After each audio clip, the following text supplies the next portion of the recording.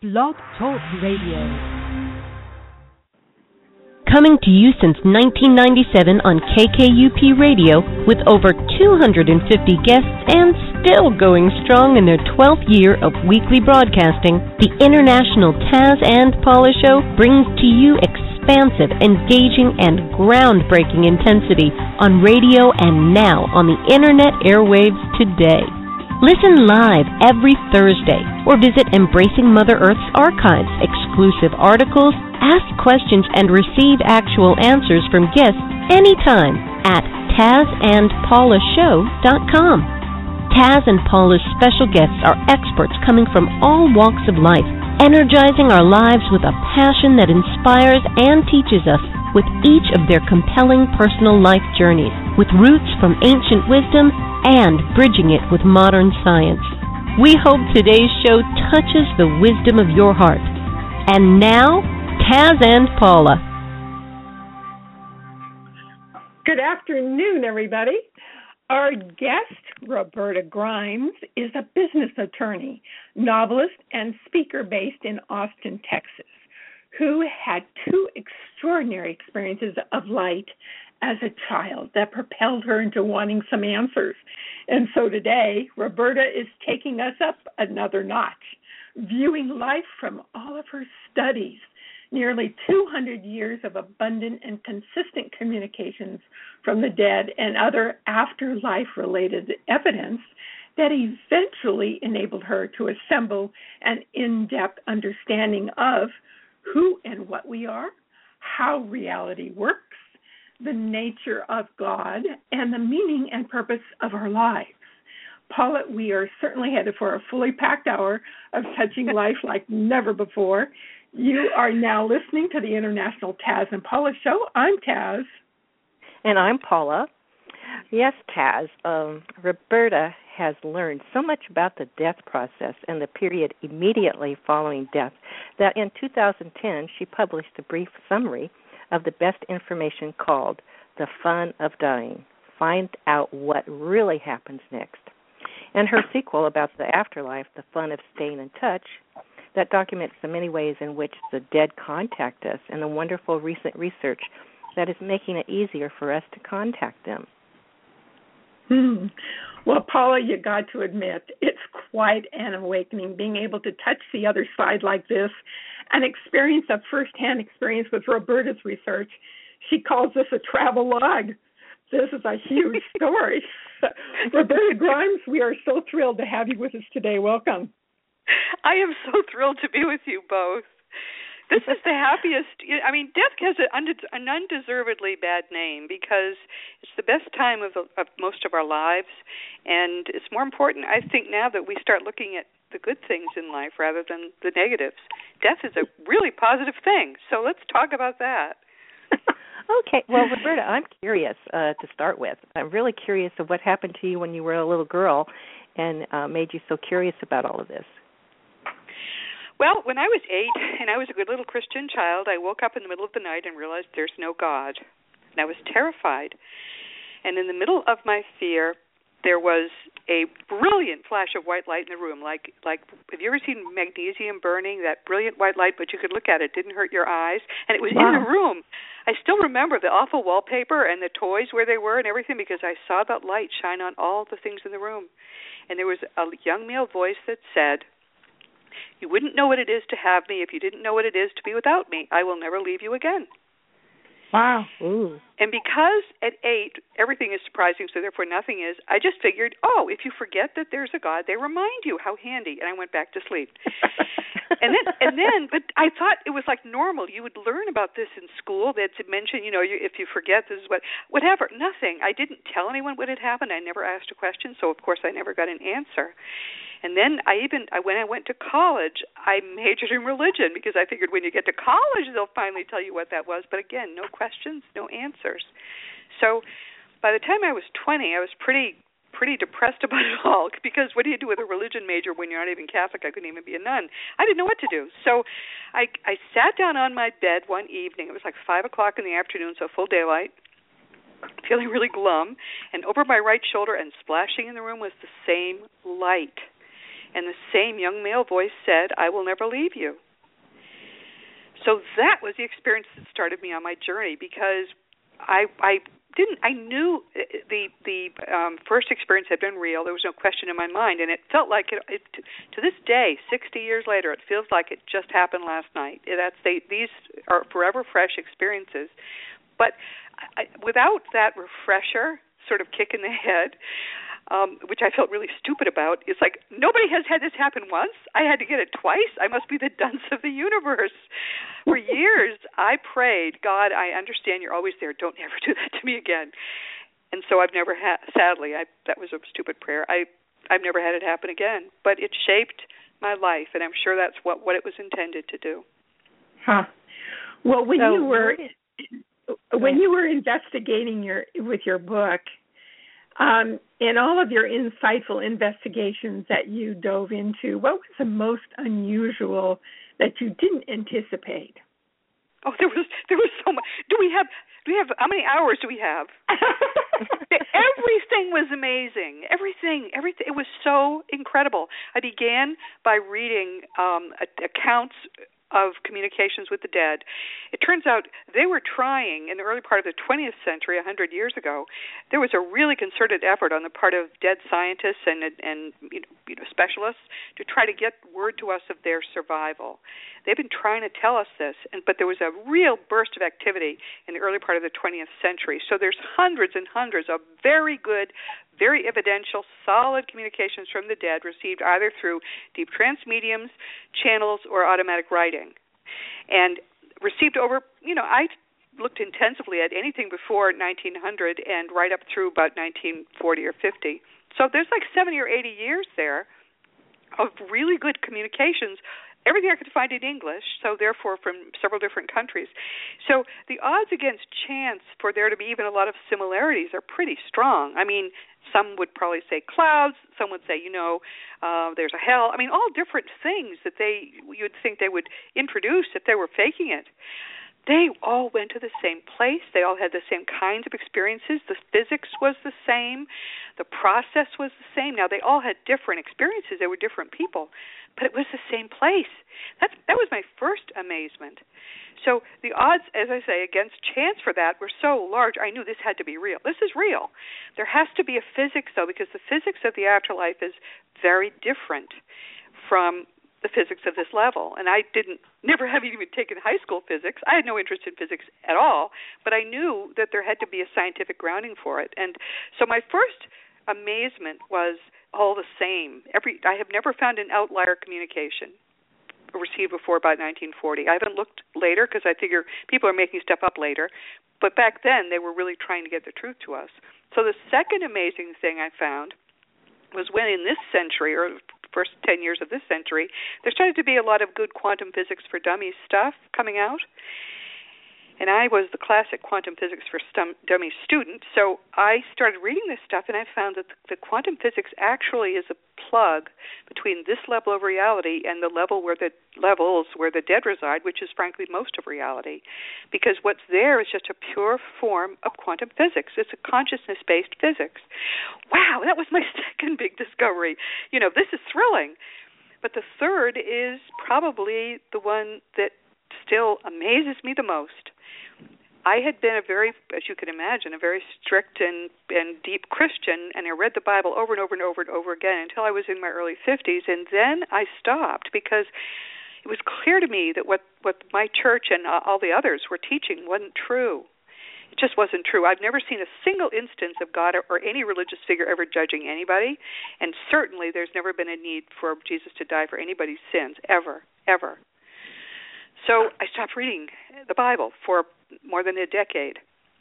But finally, since I'd read it so much, I started thinking, Jesus said to us things that were kind of similar to what the dead are saying. I got brave. I went back and read the Gospels, and I discovered that somebody walked the earth 2,000 years ago who said he knew this stuff, and he told us things about God, reality, death, and the afterlife that we could not have confirmed by any means until the 20th century. Little things as well as big things. And that was the biggest a lot was surprise. taken out of the Bible, too. Yes, and I'm not looking at the whole Bible. I'm looking there are 4 books, Matthew, Mark, Luke, and John. They're the only place where the words of Jesus are reported. I mean, each of them is an account of his teachings during his lifetime. And he told us the truth. And he said, you will know the truth, and the truth will set you free. And was he ever right about that?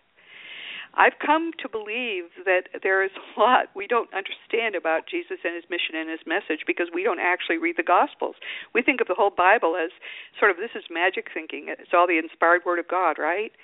But if you just read the Gospels, you really, really get the truth. And I can prove that independently because of all the rest of the study I've done. So that was what made me say, I've got to write a book because people need to know this. They need to know this is true. I mean, I would stake my life on it easily. I'd stake everybody's life on it. We all do stake our lives on even being here. We stake our lives on there being some reason why we're here and that it be worthwhile. And what I've discovered is that we are extraordinarily important. Our minds are part of the source of the universe. There are so many people who have found these truths and been ignored.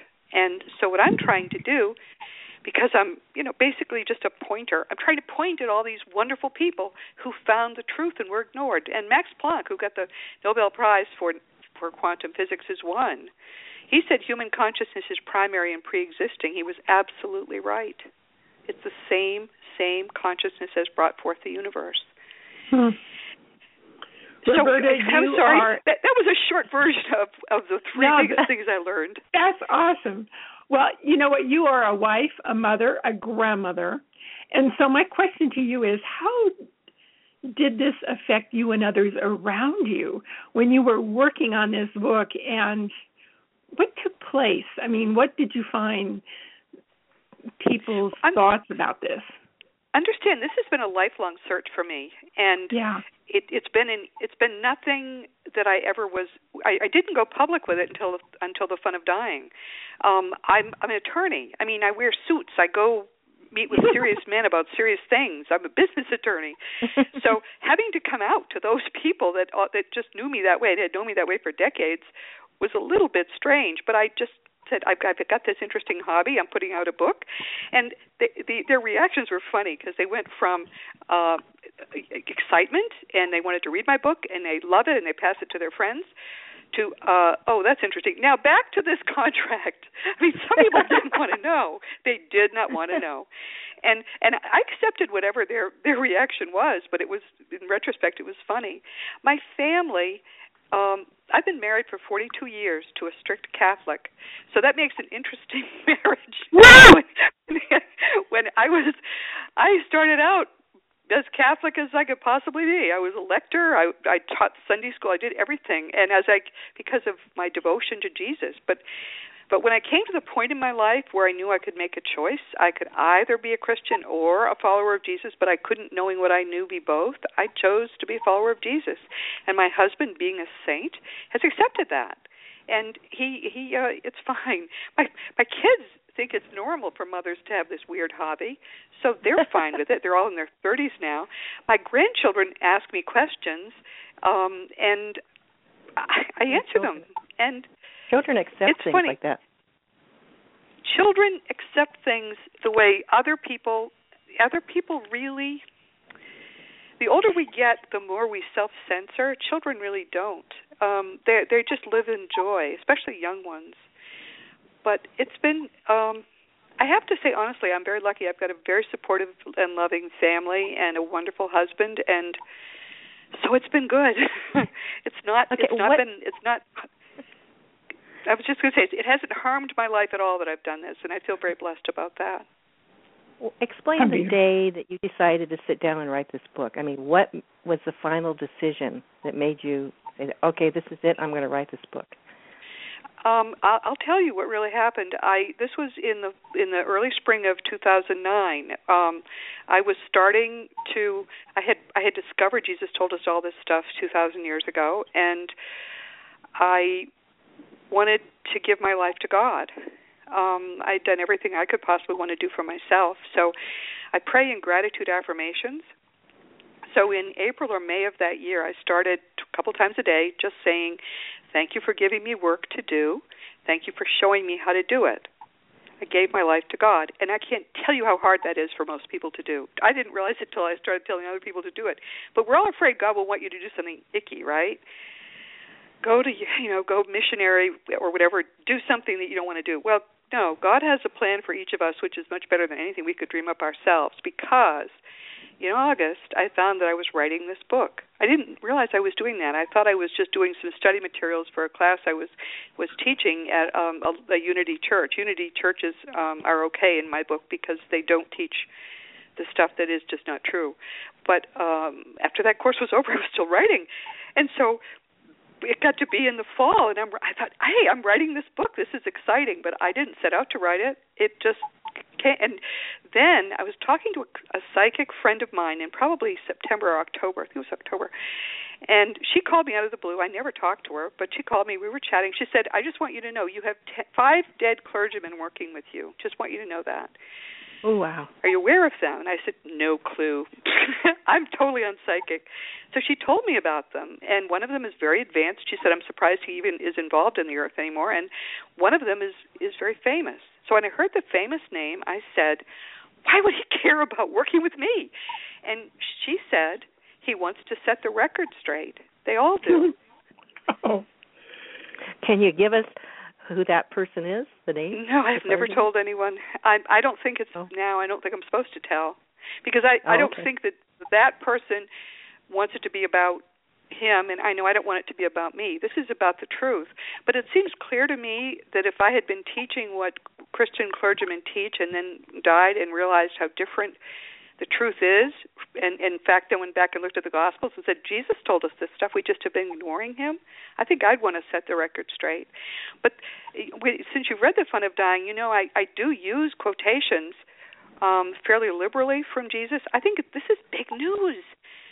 I don't care if his name could have been Joe Smith, but somebody walked the earth 2,000 years ago who said he knew this stuff, and I can now confirm it. That's wonderful, wonderful affirmation of the evidence that's modern, but it's also wonderful proof that that person was real. I think that's neat. Yes. Have you ever thought about writing about the Gospels and the true meaning? I kind of do that. There's an appendix in The Fun of Dying in which there are a lot of quotations from the Gospels, and I then relate them to what the afterlife evidence says so that we can think about what he really meant when he said them. I mean, there's probably 5% of the Gospels that are obvious edits because we know they edited, but the wonder is that there were two translations. There was one from Aramaic to Greek, and they're totally different languages. Then they went from Greek to English. So what we have, that there's any correspondence between the Gospels and what he actually said is so unlikely. But then when we look at the Gospels, they're correct about 95% of it is totally correct. I can show you exactly in the evidence what it means. That is amazing by itself.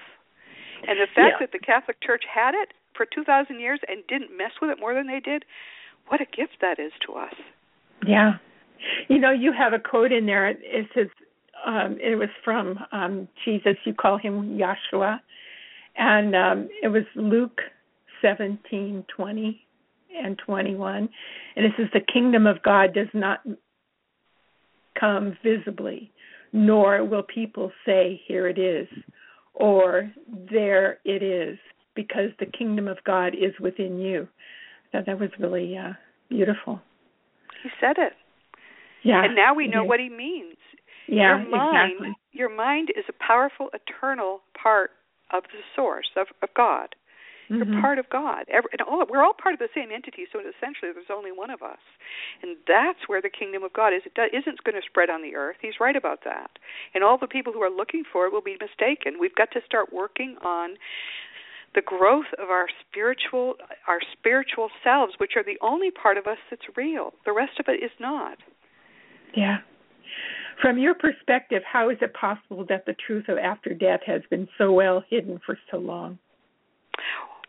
Well, we have two very powerful sources of information which have together conspired to keep the truth from us. And conspired sounds strong, but I don't think it really is.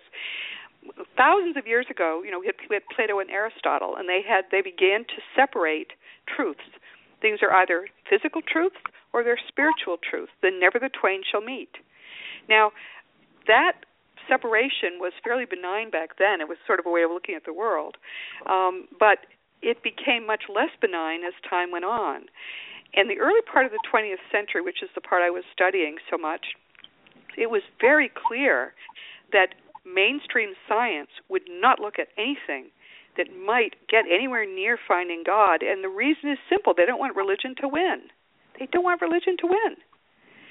So what we have is, and of course, religions, I'm thinking of Christianity in particular, are not about any new information. They deny God the opportunity to make new revelation, which to me is appalling. But that's what they build their teachings, spiritual teachings around dogmas. So now we have two sets of dogmas. We've got atheism among the scientists and theism among the religionists. And the fact is, between those two extremes, there's been this enormous body of information building. But it's like in a valley between two, fortresses. Nobody wants to own it, so it's been sitting there. And so for 100 years, people have been coming across it, like me, and studying it. And it's like it's like the best kind of candy in the world. You can't stop because you keep getting you find new things, and the new things lead you to other things, and everything you learn is more wonderful than the previous thing you learned. It's like, oh my goodness, we have this, and then we also get that, and then there's that other thing. I mean, they say you can't take it with you. You can. Anything you miss, when you're in the Summerland, you sort of miss a book, you turn around and it's right there. Your mind has created it for you. And it's solid and as real as anything you see in the room around you. I have a question. So wonderful. I have a question for you. I do a little bit of mediumship myself, and I get that a lot of them, when it comes through, they say they're at school. They're going through school up there. Yes. Have you come across that before? Well, I'm not a medium at all. No, but I mean, have you? Yes. This is school. This is kindergarten. Where we are right now, this level of reality is for the kids to learn the basics. And the basics are to learn to love perfectly and learn to forgive completely. As we advance, there is more advanced spiritual teaching. And in the afterlife levels, we are avid to learn spiritually and develop spiritually, because the more we learn and develop spiritually, the happier we are. I mean, the bliss of spiritual union with others is so beyond any sex you ever had in your life. That's just the reality. All the pleasures of this earth pale beside where we're going there. But it's not easy as we get higher. And so there's a lot of classes. There the hints in the afterlife evidence of all kinds of classes, both in, loving and forgiving, in more advanced stuff that I can't even imagine, in creating. I mean, they learn how to mentally create flowers, and the flowers then are permanent. All the things we can learn. Of course, there's a lot of classes in music. People who want to learn to play an instrument can learn to play from a recognized master. One woman in the afterlife evidence said she was learning to play the piano, and her teacher was Mozart. There's all that. There's painting and doing all the things. Anything you want to learn to do, you can do there. And one of the things that there are classes in is how to handle something rough on earth. There was one fellow who said that he had just encountered a group of people going into a class, and they all looked very sober. So he had asked the person standing to the side, who was a very advanced being, he had asked them, what's the class they're going into? And the fellow said, there's going to be a great calamity on the earth, and they have chosen to be victims of it because they'll learn from that experience. I don't know whether it was the Holocaust. I don't know what it was, but they were getting toughened up spiritually so they'd be able to deal with what they had chosen to experience on earth. Wow. That must Isn't have that amazing? happened, Well, you know what? This is really cool, because so when we die, this is not an ending. No, it's just the beginning. This is like that little pre-class you might take before they let you step on the ice and actually skate. That's what this is. It's really not even. It's very basic stuff, which makes it tragic, really, that we don't even know what we're supposed to be doing because we're not paying attention. Even Christians who theoretically follow Jesus don't pay attention to what he taught. That's true of many, many religious people. For Christians, the problem is somebody decided that they could keep you faithful if they told you that only if you're a Baptist or a Catholic or whatever do you get into heaven, otherwise you go to hell. But if you're of the right denomination and you accept Jesus as your personal Savior, even on your deathbed, you get a get out of hell free card. Well, who wouldn't want that? Without any work, I can do whatever I want my whole life, and then with my last breath, accept Jesus as my Savior, and I'm shooting to the top. That does not happen. It doesn't happen. Every day we are building our eternity, and we're building it either for good or for ill, because there is a judgment indeed, and it's a wicked judgment, and the judge is yourself. And Jesus says that, actually. He just says it in a complicated way, but if you read the Gospels and know the truth, you can see he said it. We are allowed to see, actually probably made to see, but we get to see all the events of our lives, first from our perspective and then from the perspective of everybody we ever affected. So you get to feel how you made everybody else feel, for good or ill. People who have been through it say it's the hardest thing they've ever done, to see how they affected people carelessly. You know, the things they did that hurt people's feelings, or the things they could have done so easily and didn't do, and what happened as a result of that. And it's hard to forgive yourself. It really is, which is why learn to forgive here, get that muscle flexed, so when you have to forgive yourself, it becomes easier. But they don't tell, the Christians don't tell people that. They tell them, we have the card, but there is no card. And that's a way fact. of controlling. That's a way of controlling. Yes. It's a money game. So someone said, follow the money. Well, you can do that in both science and religion and understand why we have this truth that's been kept from us. I mean, it's tragic that the people doing this work and bringing it forth, none of us, well, a few of us are scientists. Most of us are not, because scientists will lose their careers if they try to understand the truth. And Taz and Paula, here's something to think about. This reality that scientists believe they own and they're right on top of, we got this fixed, we got this covered, we're all set, it's 5% of what they know exists. 5%. 5% of the universe is material matter and material energy. 95% of it plus is dark matter and dark energy, called dark. They know it's there. They just can't figure out what it is because it doesn't interact with material photons. It doesn't give off material light, and it doesn't reflect material light. So they know it's there, but they can't figure out what it is. Of course, you and I can figure out what it is, right? Right. Because there are 6 levels of the afterlife, which exist exactly where we are, and below the source level, which would make a 7th. They're all exactly in the same place, just on a slightly higher vibratory rate. It's like your TV set. Your TV set's on the table, it's turned off, but in the room are all these different signals. And if you turn it on to a certain vibratory level, you pick up a reality there. And right now you're tuned to this level of reality and to that body on this level of reality. That's why you think you're in that body, which you're not. Your mind's nowhere near it. Just the signal gets picked up. So we live our lives, and then it gets time to die. All that happens is our minds tune to a higher level of reality, and we pick up a whole new solid reality, just as if we had changed channels on a television set. It's that simple. But there are 6 of those, and conveniently, 27% of the matter that they know exists is dark matter. So we have 5% versus 27%. That's pretty close to 6-1, wouldn't you say? Yes. Mm-hmm. Now, so do we go in what, groups? Do we go in group? What do you mean? Different groups of people. Do we come in with a soul group? Some people say. There are a lot of ways that question can be answered because it's complicated. We all belong to soul groups which allow us to incarnate fairly easily with it's like a group of people who incarnate together. But some of the people in our lives we've never incarnated with before. Some of them are people we've had, maybe you were his mother in another lifetime, and or you're female now. You could have been, maybe one of you was the husband and one was the wife in another lifetime. So you've always been close, but we change genders and we change relationships with each lifetime. So yes, there's that. But then there are a lot of situations where people are in our lives who've never been in our lives before. There's a lot of evidence, for example, in my case, that I needed to come in at a particular time and place, so my parents are not part of my soul group. And it makes sense to me for a lot of reasons that I don't need to bore you with, but that's how it works. We plan our lives in conjunction with the people who will be part of our lives.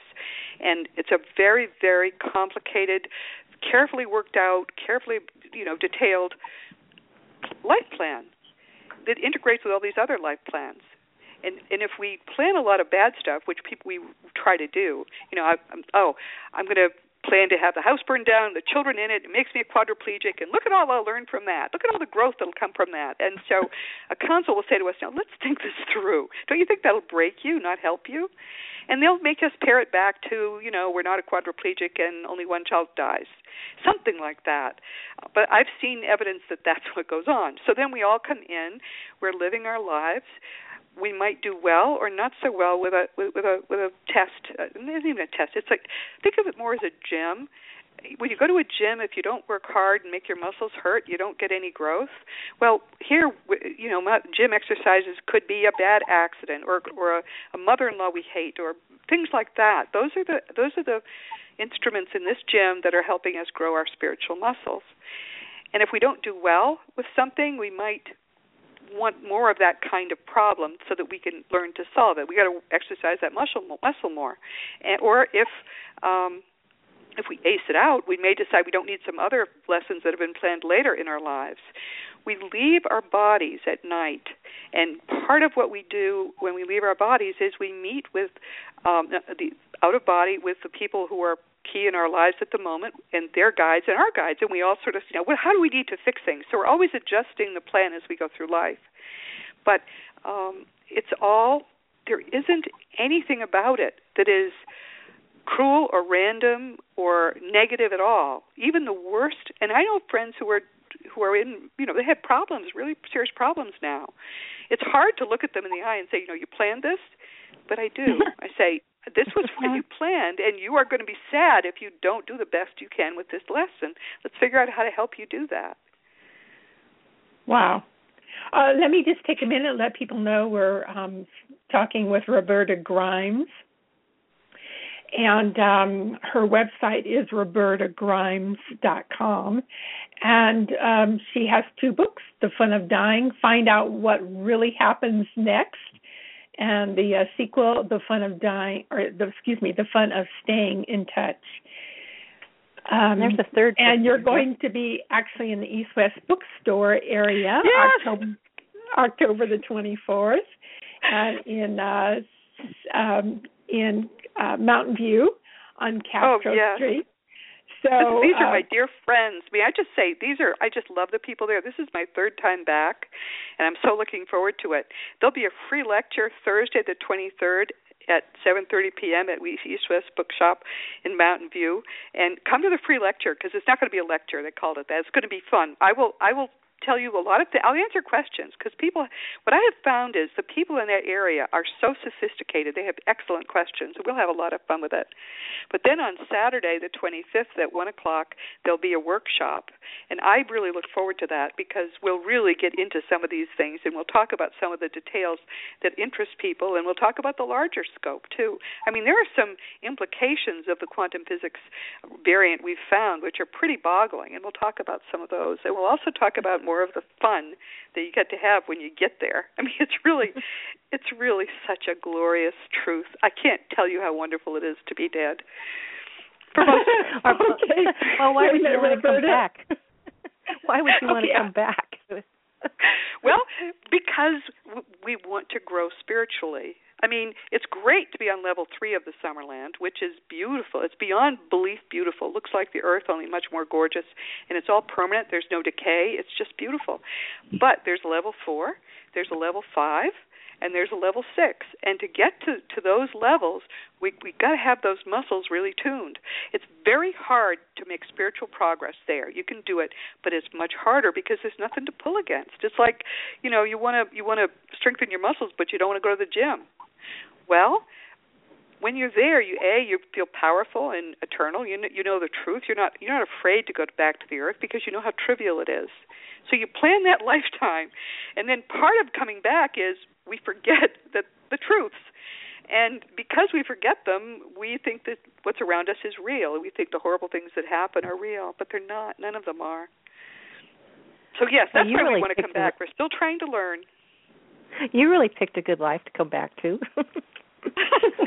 I can't tell you what a gift it is. It is a gift. And I've met so many wonderful people and gotten to know them on the journeys that they're on, and I just can't tell you how much I love my life, how much I love the opportunity to help people share these truths with people.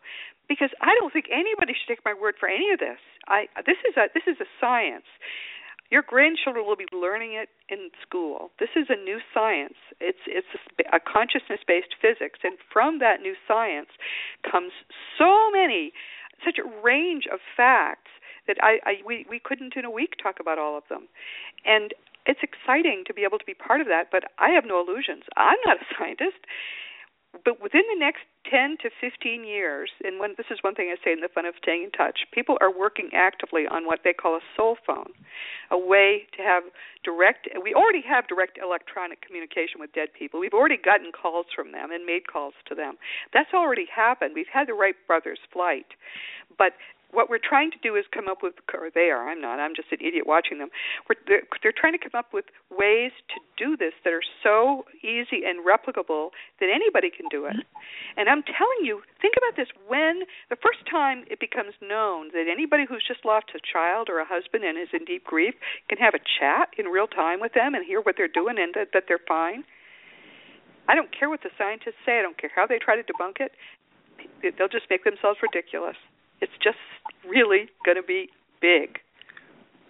Are there ones that decide to stay up there and just help us on this side, and that's all they do is they help us? Most of the people helping us, most of our guides, and we all have them. Usually we have one or two. Sometimes we have more. Most of the guides are people who go back and forth like us. We'll take our turn as a guide before long, too. Because remember, in an eternal life, there's a lot of time. You can do many, many things in that time. But I'm trying to think. I only know of one, and that who didn't ever want to come back after the first one. There probably are others that that I know about. It's been reported. But most people don't see the problems with Earth life as nearly as big as we all do. Even people who've had terrible lives on Earth, they're properly prepared before they come in, and your superconscious is most of your mind. It's not a subconscious; it's a superconscious. It's very, very powerful, and your little bitty mind doesn't really know this stuff, but your superconscious does, and it tries to keep you on a steady path, as do your guides, to comfort you, to strengthen you, to make sure that that you learn and grow and you're not overmatched by the things you've chosen. It's a very loving, gentle process. So most people have had hundreds of lives. That's the evidence. Recently I've experienced a love for humanity I've never imagined, and it was so magnificent. I had an awakening experience of crying that came out of my voice that I've never heard myself access before. It was of a thankfulness, a humbleness that there were no words to describe.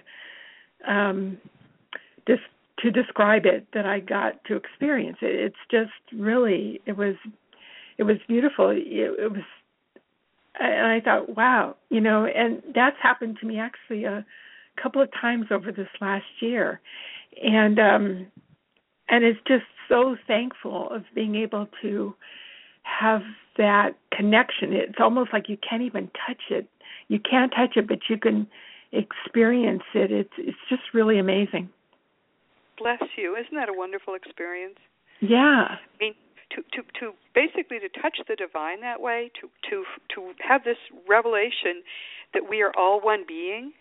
That's why you have this love for humankind. There's only one of us here. We're all part of one being. Jesus said that too.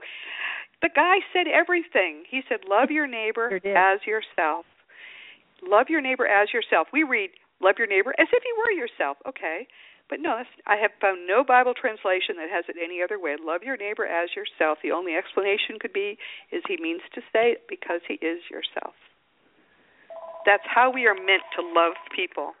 That is how strong it should be. Isn't that truly wonderful? It's beautiful. When you look at children who are dying of cancer. Are you there? Hi. Hi. Oh, we lost her. Oh, yes. My goodness. She probably went. Was that your phone ringing or hers? No, it was hers, I think. Well, let's hope that she calls back in. Oh, okay. Oh, my goodness. Well. So, anyway, she was really on a roll. I know. Oh, here she is. Oh, good. Lost me. I'm sorry. Welcome back. I said you were really on a roll, too. Well, I get so worked up, I just blank out totally. I mean, what can I say? No, I often feel that way. You can, anyone listening who thinks that that it's not possible to change the way you see the world and to truly live in joy, in the perfect joy of loving everybody else so much, anybody can do it. It just it means changing the way you see yourself and developing a deeper understanding. As I started to say, everybody should do your own research. The part of the fun of dying and part of the fun of staying in touch also is an appendix where I give 70 books, which if you read even some of them, you'll know everything I know. You can duplicate my research, and it doesn't have to take you 50 years, which it did for me. And I urge people to do it because Jesus said, if you hold to my teaching, you are really my disciples. Then you will know the truth, and the truth will set you free. Direct quote. Exactly. Mm-hmm. This is the truth. It's time finally to actually listen to Jesus. And to me, that's why I ended up having to write these books honestly, because I figured there are other people who probably were going to write about all this stuff, but I needed to write about it really simply. You can read my book in an evening easily, but also to try to make people understand there's a depth of spiritual understanding that comes from knowing this stuff. It's scientific, but it's spiritual. That separation they made 2,000 years ago was basically stupid. And it's been stupid to keep it separate ever since because the only reality that exists is non-material. It's spiritual. You can't separate it. Well, I see the two coming together. I mean, I see it coming together more and more because from our interviews, I mean, yes, and people that were non-believers are becoming believers. I mean, it's like the 100th monkey theory. Oh, Lord. I have a lot of trouble with belief. I really can't believe things. I need to know them. Everything I've done has been based in, I'm an attorney. I've been taught how to research things and how to establish truths. And everything that I've ever done has been in that. People ask me whether I believe in the afterlife. No, I don't. I know that we are eternal beings, and I can give you information about what happens after our bodies die, but that's not the same as believing in an afterlife. It's better to know. Why would anybody settle for just believing? Well, I was trying to say, but just as you were cut off, is I see little children dying of cancer, and they seem to have the wisdom of that. I mean, you can see it in their eyes. I mean, I can tell you something about when children die. There's a lot of evidence that anyone who dies below the age of 20, A, is a much more advanced being, didn't need to have a whole lifetime here to learn things, and B, came to do that short life and then to die as a gift to his family or her family. Now, it may feel like a terrible gift, but it's a spiritual gift all the same. And when you understand that relationship is eternal, the break in it is tiny for that short period of separation. And then the growth to come from going through that as a parent or a family is apparently something that all the participants chose. It's very, very different from what we've believed all our lives, isn't it? Sure is. Wow. Okay, I pushed the right button this time. You have a quote in your book that it speaks to what you're talking about, and it's Joshua, John 14, 2 and 3. It says, "In my Father's house are many rooms. If it were not so, I would have told you. I am going there to prepare a place for you, and if I go and prepare a place for you, I will come back and take you to be with me, that you also may be where I am." It's really beautiful. Yes, and people have always thought it was lovely poetry. It's just, but it turns out it's practical. Jesus said this to his disciples, who were his closest friends, shortly before he died. And what he said was, this is exactly what we do. When someone in a family or in a group of friends leaves early, they go and they prepare a place for us to live. Because there are houses everywhere, and because it's so large, it's much less crowded than here. You can have a house in the middle of nowhere, and then because we travel by mind, you can be in the city in a second. But they build the house that's usually very much like people's earth house, and then when your time to join them, they come get you. So he was giving us a very practical account of what will happen. After I die, I'm going to go build you a house. I'll come back and get you. That's what he was saying, and it's true. That's why I say it's so astonishing all this comes together. He told us the truth. It's pretty interesting. A few years back, my daughter had a dream, and it was about my mother and father, which was her grandparents on the other side. She said, "Mom, it was like, I could touch them." And she said, Grandpa came up in an MG, zooming up to a house on the ocean, and the ocean waves were coming up over the driveway where he was, and she acted like really afraid. And she said, Grandpa said, "Don't worry, honey, everything's beautiful here. You don't have to worry about a thing. We're perfectly okay." And anyhow, she said, her grandma and grandpa were living on the ocean, and they loved the ocean. And she said it was so funny. She said that, she could just touch them. She was really there. So I thought that was really a beautiful dream. And again, she thought it was really real in her dream when she came back. So it's very common for people to have what are called communication dreams. I've had 2 in my life. You could tell them pretty easily from regular vapory dreams because they don't fade before lunch. They're very clear in your mind even years later, and they usually involve communication, sometimes unspoken. They're always happy. You get to spend time, not always, almost always happy. You get to spend time with someone that you love, and it feels real, and then they're not there anymore, but you somehow know that you have been with them. Communication dreams are wonderful, and that's a really neat one. What's interesting about it is the ocean, because there's a lot of evidence that all bodies of water there's not the kind of geography there that's here. It's all quite different for a lot of reasons, but all those bodies of water are basically simulated. In other words, you have an ocean going. There was a wonderful story of a woman who had made an ocean-going yacht for her husband, great big liveaboard yacht, because he always wanted one, but he was poor. But it was like in a bathtub. It was in just a small space because they didn't have a big ocean there.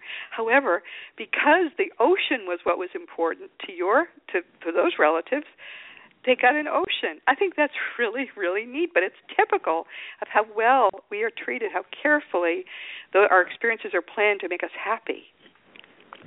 I forget the movie that Robin Williams starred in, but it was about the afterlife. And in the movie, it was exactly what you're describing. Exactly. You could get what you want by painting. I forget the name of it. It was a wonderful movie. What was it? What Dreams May Come? Was that the one? Yeah, I think so. Yeah, his wife had passed away, and so it was a wonderful movie. It wasn't exactly like what we know to be true, but it was enough like it that it does give you a flavor of what it's like. I was going to ask you, are there earthbound spirits that are stuck here in Canada? Yes. Some of them deliberately, some of them against their will. Oh, yeah, that's a whole big area we need to talk about. One of the things that can cause people to become earthbound is being distracted as they're leaving their bodies, because when you first leave your body and the silver cord breaks, you feel very powerful, young, terrific, healthy. You were just in a shell of a horrible dying body, and suddenly you feel wonderful. And you have around you loved ones who've come for you, one or a crowd, some number of people you will trust and go with. But you don't want to leave because you see how desperately sad people are around your bed. So you try to comfort them.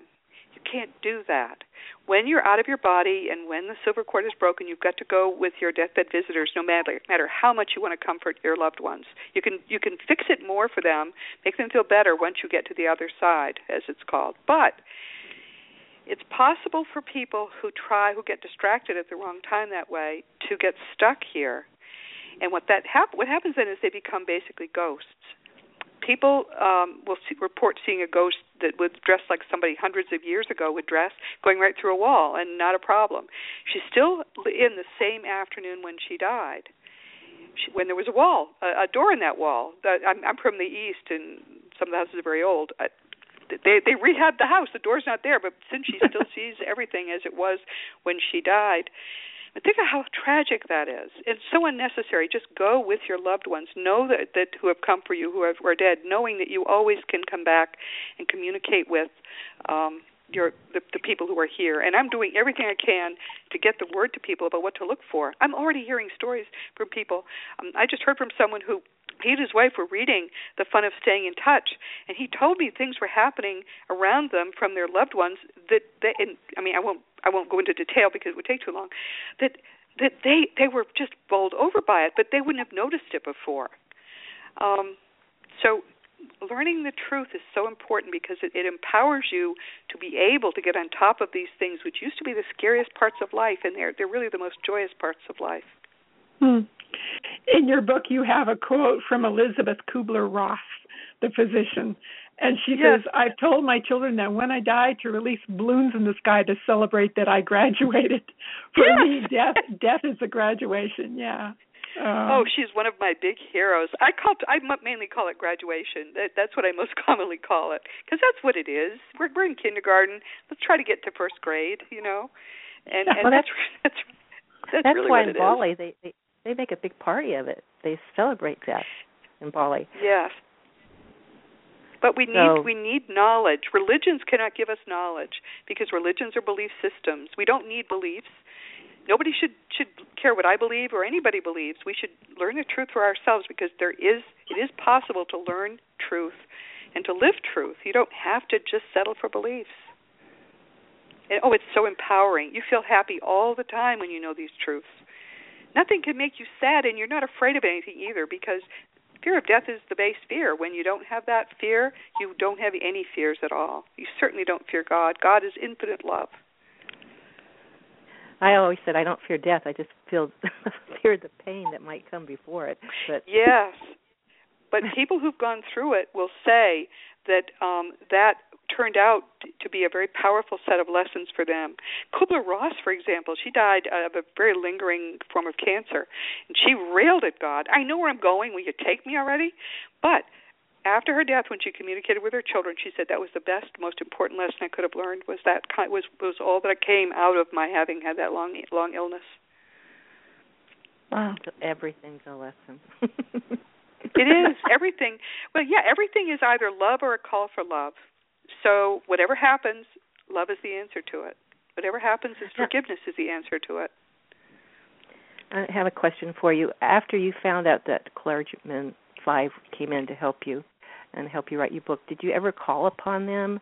I didn't need to.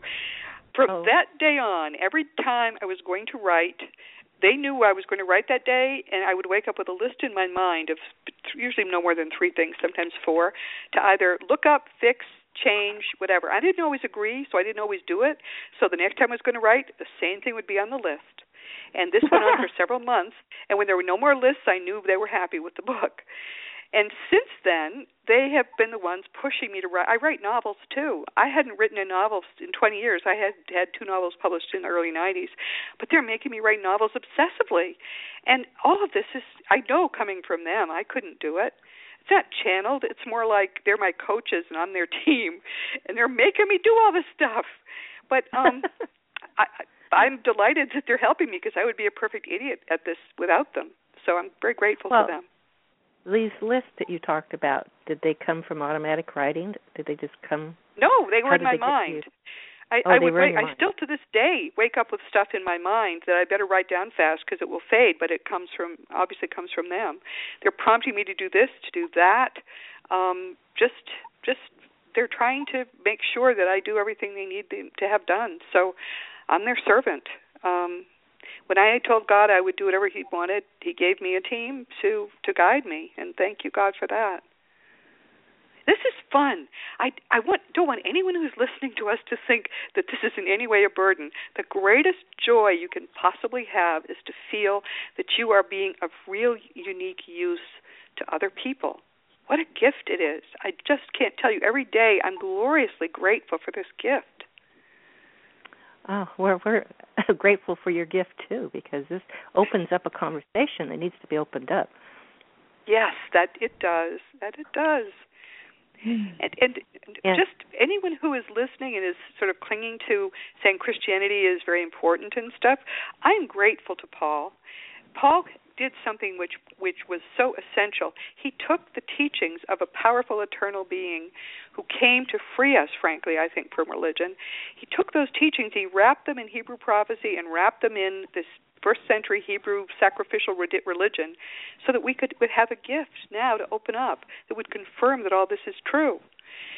Thank you, Paul. Thank you for all the Christians, all the years who preserved it. But it's time to open the gift. It's time to talk to Jesus himself and find out what he says. Yeah. I was reading some reviews about your book on Amazon, and somebody wrote, your book should be in every hospice. Yeah, thank you for that. Yeah, one of the people, there are a number of people who are, I think, just wonderful saints working in this, totally unrecognized, doing wonderful work in this field, and one of them is Michael Tim, who he's quite old now, but he's written some, T-Y-M-N, Michael Tim, T-Y-M-N. Anything you read, there's a scholar. Read everything, read all his books. I love them. He said that, and when he said that, that made my whole year that year. Because I felt if he said it, then what he was really saying is he knows probably as much or more about this than anyone else alive. And when he said my book was right. But see, that's why the clergymen were so necessary. Because if I had written this the way I wanted to write it, I would have made the biggest disaster you could possibly imagine. I knew only parts of things. And, you tend to think you know everything. And my clergymen made me fix it so it would be right. And bless them for that. Uh-huh. Roberta, I need to really kind of step in and let people know we're talking with Roberta Grimes, and her website is robertagrimes.com. She will be at the East West Bookstore. You said October the 23rd.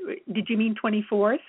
No, the 23rd. Oh. I'm going to be on the 24th. I'm going to be at the South Bay IANDS, IANDS, which is again my third time with them. I love those people. So on Thursday there's a free lecture at 7:30 at East West Bookstore. Okay. That's the 23rd. And then the 25th at 1:00 we'll do the workshop at East West Bookstore. And the more the merrier. Please come and just let's celebrate the joy and let's talk about the facts. This is really a pearl of the week for me.